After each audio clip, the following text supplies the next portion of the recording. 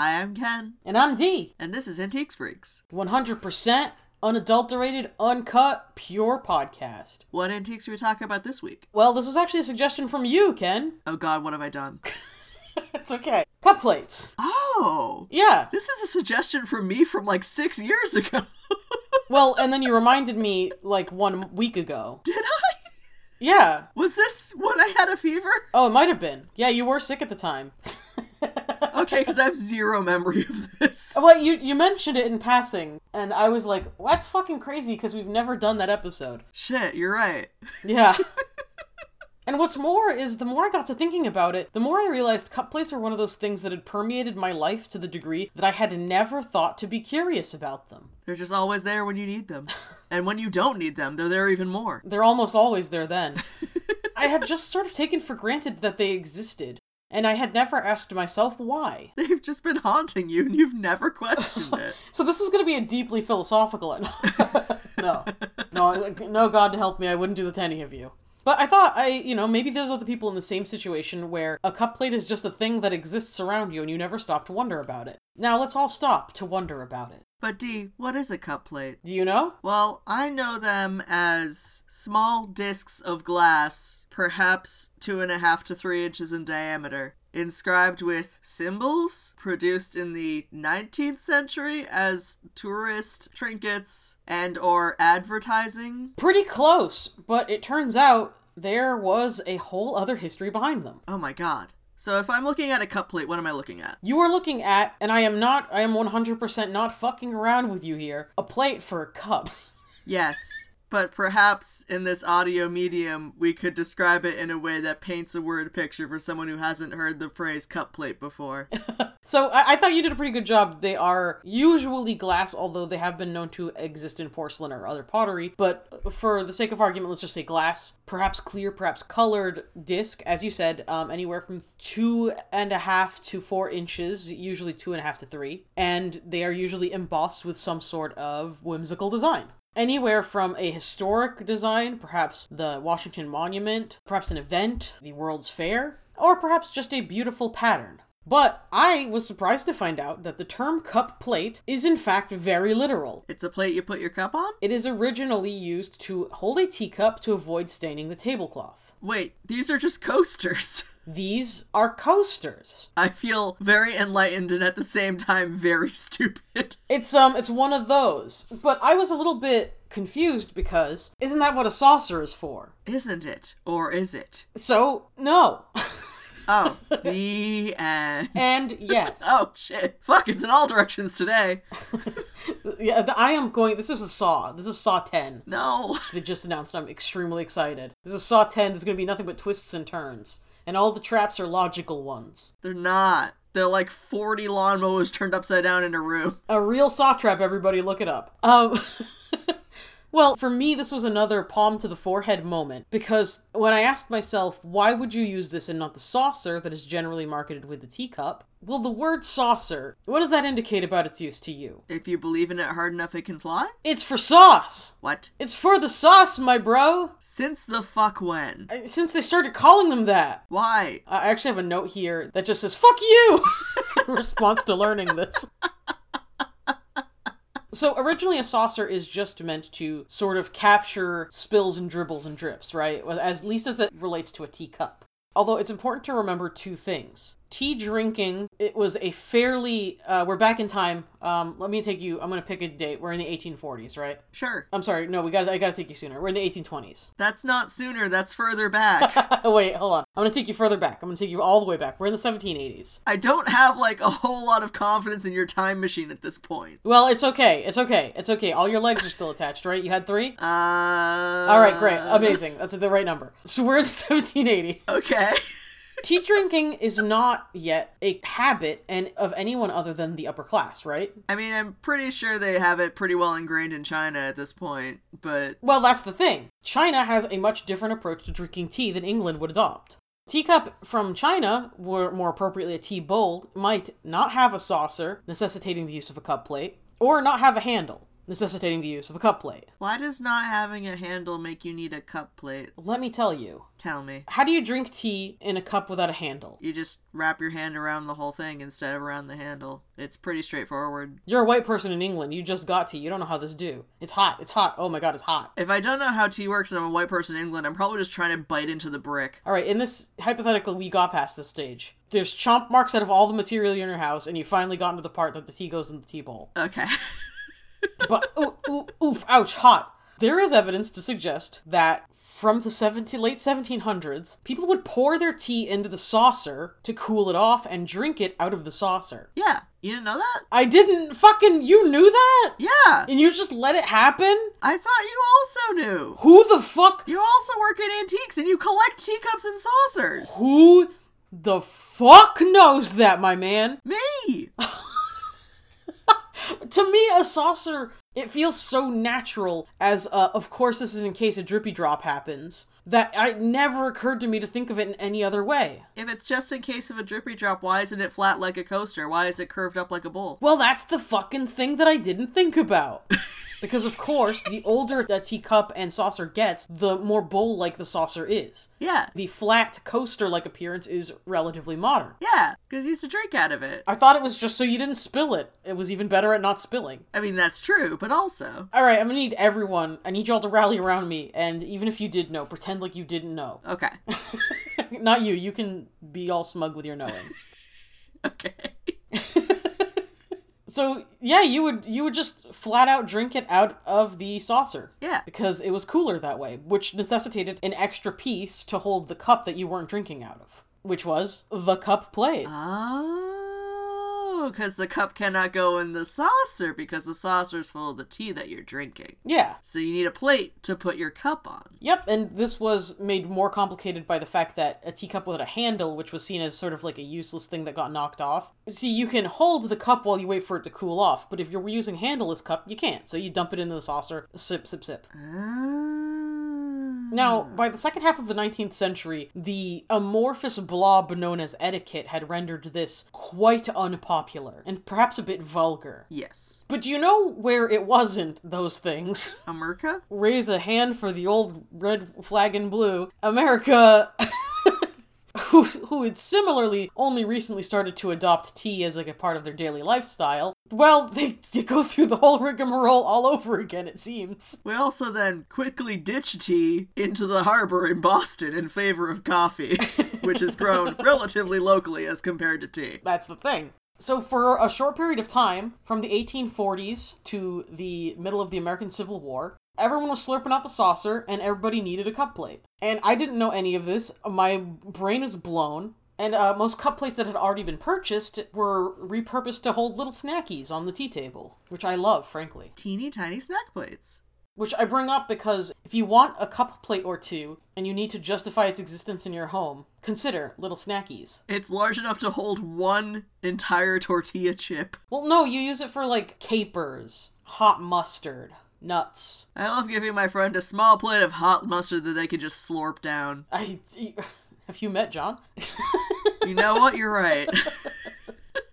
We had him on the podcast even. He told us all about magic cards. We went to a sushi place and I watched him eat a ball of wasabi like it was a thing to do. He knows that's not how you do it, right? He was just showing off.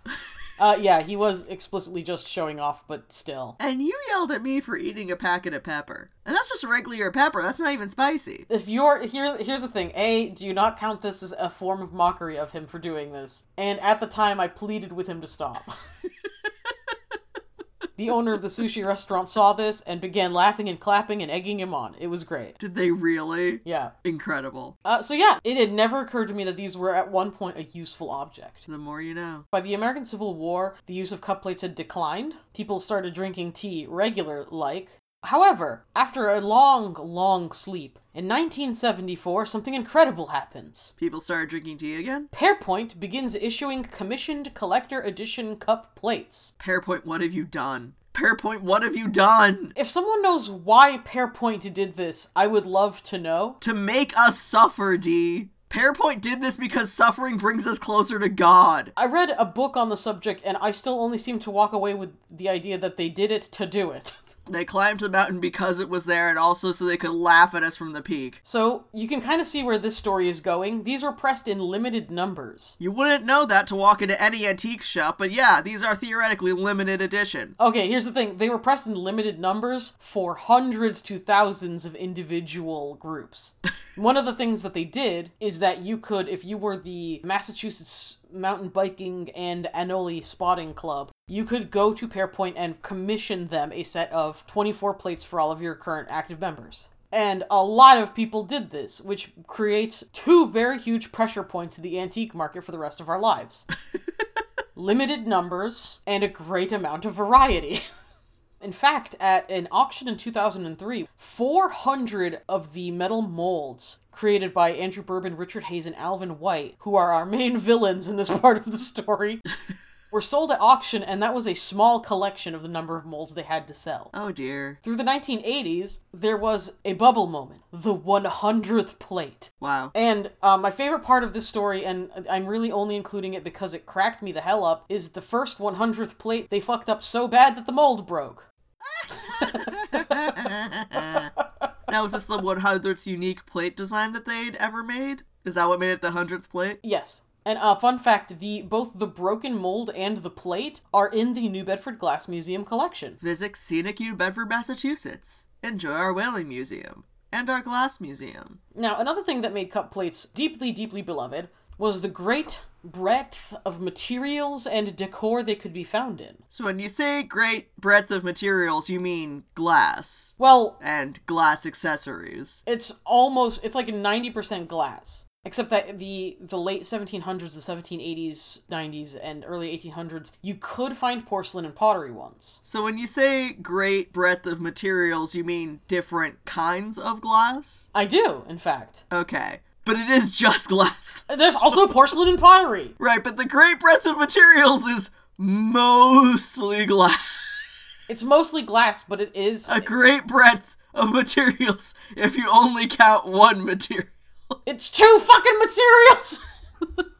I know where you live. A great breadth of two entire materials. And also, yes, I was including the breadth of different kinds of glass. It's just funny. You're a pedant. And also, it includes porcelain and pottery.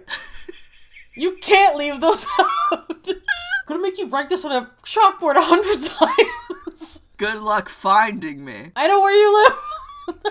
I've memorized your car's license plate. Wherever you flee, I will find you. And I'm going to take you to the Glass Museum, and you're only going to be allowed to look at the cup plates. I mean, that will probably occupy me for some time, as I'm told there's a wide breadth of materials. I'm gonna fucking throw you out your own window. And your neighbors are gonna be like, that's so embarrassing. Out of his own window? That's his. He pays rent for that window, and there he goes out of it. I can't believe he's been paying monthly for the explicit entertainment of being thrown out of the window. It's a warning of what's going to be happening to you. A sneak preview of next week's episode. Next week's episode is the sound of Ken going out of a window. And I talk about different kinds of the wide breadth of materials used to make windows. By which we mean glass. There's so many kinds of glass! Do you think if glass looked one way, people would give a shit about glass? They wouldn't talk about glass. I wouldn't be here. I'd be talking about wood. Don't you fucking dare. Don't you dare come for wood. You fucking dare. You son of a bitch. Like, I'm gonna be like, one day you're gonna be like, wow, there's so many different kinds of wood. I'll be like, oh yeah, one kind, wood. And on that day, I will turn and walk into the sea. You won't have to. I'll pitch you there myself. In front of God, your neighbors, and everyone. So where were we? We were talking about all the kinds of glass that they were made in. Such as? Transparent glass. That's easily one of the kinds. Transferware pottery, because I can't stress this enough, they were there. Things like opalescent glass, floral glass, satin glass, etched glass, floral glass, cut glass, scroll glass, mold-blown glass, sometimes hand-blown glass, but mostly pressed glass.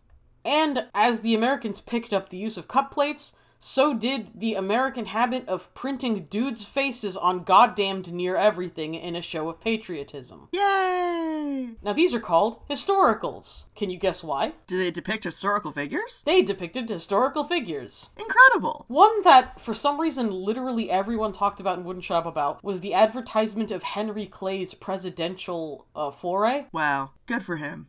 Excellent for... I mean, this is the first I'd heard of Henry Clay. Really? Well, welcome to the American education system. Yay! You know, so yeah, I didn't know about Henry Clay. Apparently he liked log cabins a whole bunch. Oh boy, did he. So the log cabins, the Henry Clay advertising log cabins, are actually one of the most sought-after designs of the early historicals.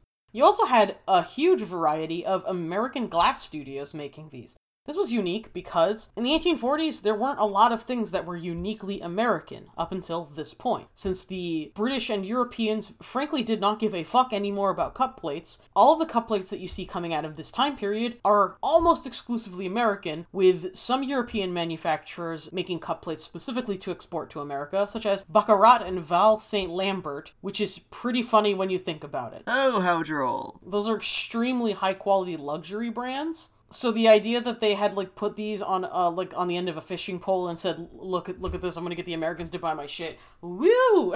And sold us a bunch of cup plates with American eagles on them. I'm not kidding. It's very funny. It is very funny, you're right. Now, a lot of those American glass companies would be centered in New England. You have Sandwich, Pearpoint, both Sagamore and New Bedford, and some Ohio ones as well. I would say out of all the New England states, Ohio is my favorite. I just kind of threw Ohio in there because I figured someone was going to be like, what about Ohio? And I was like, yeah, it's there too. Sorry. Ohio is a place too, Day. I mention this because from my experience, I don't know about yours, there is a certain element of local collectability that these enjoy here. Is it local collectability or, oh god, everyone's grandmother has an attic full of these things, quick dump it on the local antique shop? It is both. Yay! Well, the idea is that since these companies were heavily concentrated in Massachusetts and Ohio, and Ohio, and a lot of these were created as sort of like commemorative fundraising things for small groups in the state. It sort of creates an instant attraction for people who are like, I remember Duxbury.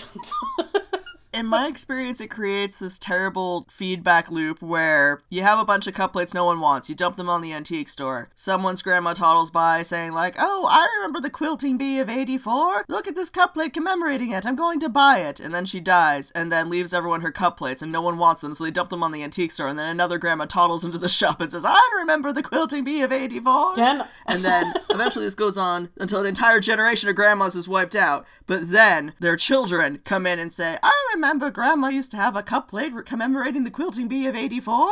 I would like this cup plate.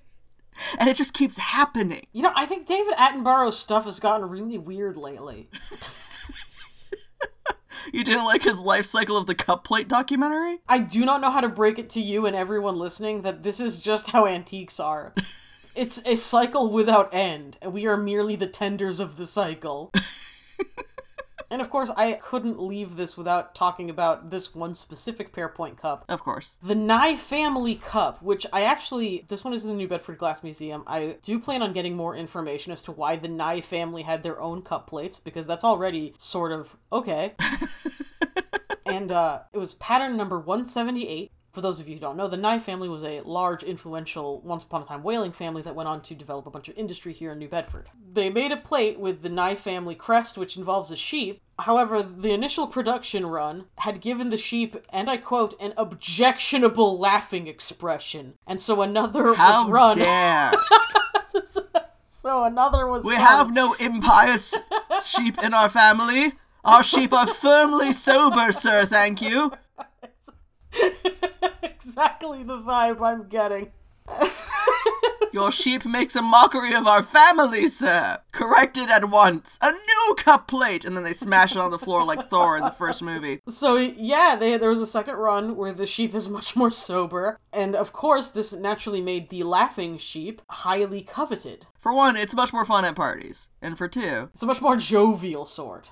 But so what does this mean for the collecting market today? In my experience, it means that every antique shop in New England is up to its fucking gills in cup plates, and dear God, won't someone relieve us of this burden. That's true! Well, so there's sort of two sides to this. There is the cup plates as we're familiar with them, which, as you said, do somewhat grow like a scabrous curse on the skin of the industry. I just wanted to say that I actually don't have a problem with them. I think they store up and display a hell of a lot better than, like, other things I consider disease, such as, like, Playboy magazines and so on and so forth. That's true, they do take up less space and are less of a fire hazard. At their best, they come with their own little storage box, so that's always nice. They're stackable. They're stackable, I think, and when you put them all out in little stands, they look cute. I'm actually fairly pro-cup plate. It's sort of like growing up on a beach. You might lose some of your natural wonder from certain kinds of seashells, and that's sort of my relationship to the cup plate. Yeah, a cup plate is a lot like growing up on a beach, you're so right. In the reviews, let me know if that made sense to you, or if Ken is just funning on me. If Ken is just having a larf, email antiquesfreakspodcast@gmail.com. So there's two types of cup plates, the historicals, which is what it says on the tin, and conventionals, which are any of the abstract or generally art glass designs, sometimes made specifically to advertise and market a type of glass making the studio might have been putting out that year. So the cup plate is a sample of, this is the new technique we've developed to make glass look like this. Yeah, exactly. So if you had like a milk glass opalescent thing, you would make a little cup plate that would serve as like a useful sort of salesman sample. This is our cup plate, advertising our wide variety of materials, including glass. I'm going to anneal Ken into a fine powder. No. But yeah, that actually is kind of how they were used. What this means for collectability, I'm afraid I simply couldn't tell you. Of all the glass items, I think cup plates are probably the easiest to sell online because they are small and very flat, so packing them is easier than packing almost any kind of glassware. Very true. And I was surprised to find out that a lot of the earlier examples, anywhere from the 17 to the 1800s, are actually fairly valuable. Then why are they still sitting here? Well, these are different from the ones we're talking about. Oh. So the ones we're talking about are made specifically a la Beanie Babies to be collectibles. They're not necessarily intended to be used as plates for your cups, and fittingly so, they're slightly smaller than the actual article. But a cup plate, which was a plate intended to cradle a cup, they actually can go for anywhere from like $20 to $40. Which for an item so small is pretty impressive. For any piece of glassware these days, that's incredible. Yeah. One of the funniest things that I ran into while looking at these actual valuable examples is that everyone loves steamboats. Alongside Henry Clay, steamboats were one of the first subject matters explored by cup plates. And as you said, everyone loves a steamboat. Everyone loves a steamboat, and almost nobody can tell certain ones apart from butter pat dishes. So that's kind of funny. They can't tell the cup plates apart from butter pat dishes. Yeah. Okay. Because in my lifetime, I have been fairly reliably able to tell the difference between a steamboat and a butter pat dish almost every time. Well, what's it like to be perfect, Ken? What's it like? We're all waiting to know. Pretty chill, thanks for asking. We're all waiting to know what it's like to be everyone's favorite. And actually, one of the interesting things is that search value of interesting. I use that a lot. You do. And people are like, that's not interesting at all. And it's like, well, it is to me, so I'm very sorry. It is to me, damn it. It is our podcast. Yeah, well, thank you. Thank you. These are actually commonly mislabeled as butter pats. Commonly? Well, yeah. Huh. People have a certain vision of what a cup plate looks like. It's the pear point and the sandwich glass, the little window stoppers that you and I are familiar with that you find such a blight. So when people see the functional cup plates, they tend to just sort of say, a butter pat, which is what all very small pieces of glass are to me. And hysterically, one of the ways you can differentiate them is to see if a cup fits on it. Wow. Which... I love absurdly practical tests in the antiques industry. I do love when it's a one and done. And it's like, well, if a cup fits very nicely onto it, it's not likely it was for butter, now is it? Oh, no. Yet another aside, I actually have a small collection of butter pats because it is how I used to feed my hedgehog. That's adorable. My hedgehog had an almost a matching set of Limoges butter pats, which to him were like big, beautiful dinner plates. Another thing that is fascinating about cup plates is the tolerance of condition. You know, I always call this out when I find something where it doesn't have to be in perfect shape to be valuable. And since these were tiny and heavily decorated, often with scalloping on the edges, which would of course go on to be a standard for the pear-point and sandwich glass keepsake cup plates, they chipped a lot. And that pattern, which is called scalloping, sometimes an entire scallop would just sort of flake right the hell off. Oh no. And so there is a certain tolerance for chipping, rim roughness, and missing scallops. This is for, I can't stress this enough, for the actual older ones. If you have like a 1970s pear-point cup plates, you are shit out of the luck, my friend. Oh no. Bad news for every local antiques dealer.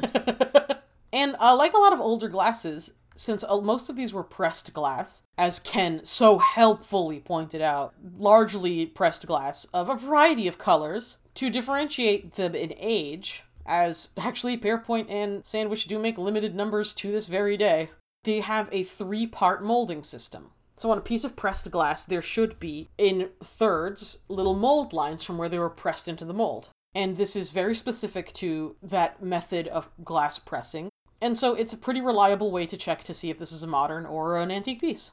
Now, if you are specifically interested in the collector, pear-point, and so on cup plates, good luck. Subject matter that is relevant to your immediate area is generally better received. You will get more value out of anything that is somehow locally pertinent to the area you are in, where I would make more on a New Bedford interest cup plate here in New Bedford than I would in What About Ohio? And the mainstay is if it's got little animals on it, that also does really well. One of the few that I actually do know offhand will bring you in some money, and by some money I mean like $10, is the Burgess series, which are Beatrix Potter-esque little animals going about their daily tasks, doing little animal-in-hat things. And that's not specific to cup plates. I find, in general, if something has that on it, people will pay more for it. And I think that's correct. Excellent. But by more valuable, I mean $10. Listen, that's 10 entire dollars more than you will get for almost any other piece of glassware on the market today. Hey now. You don't have to rub it in that the glass industry is doing poorly.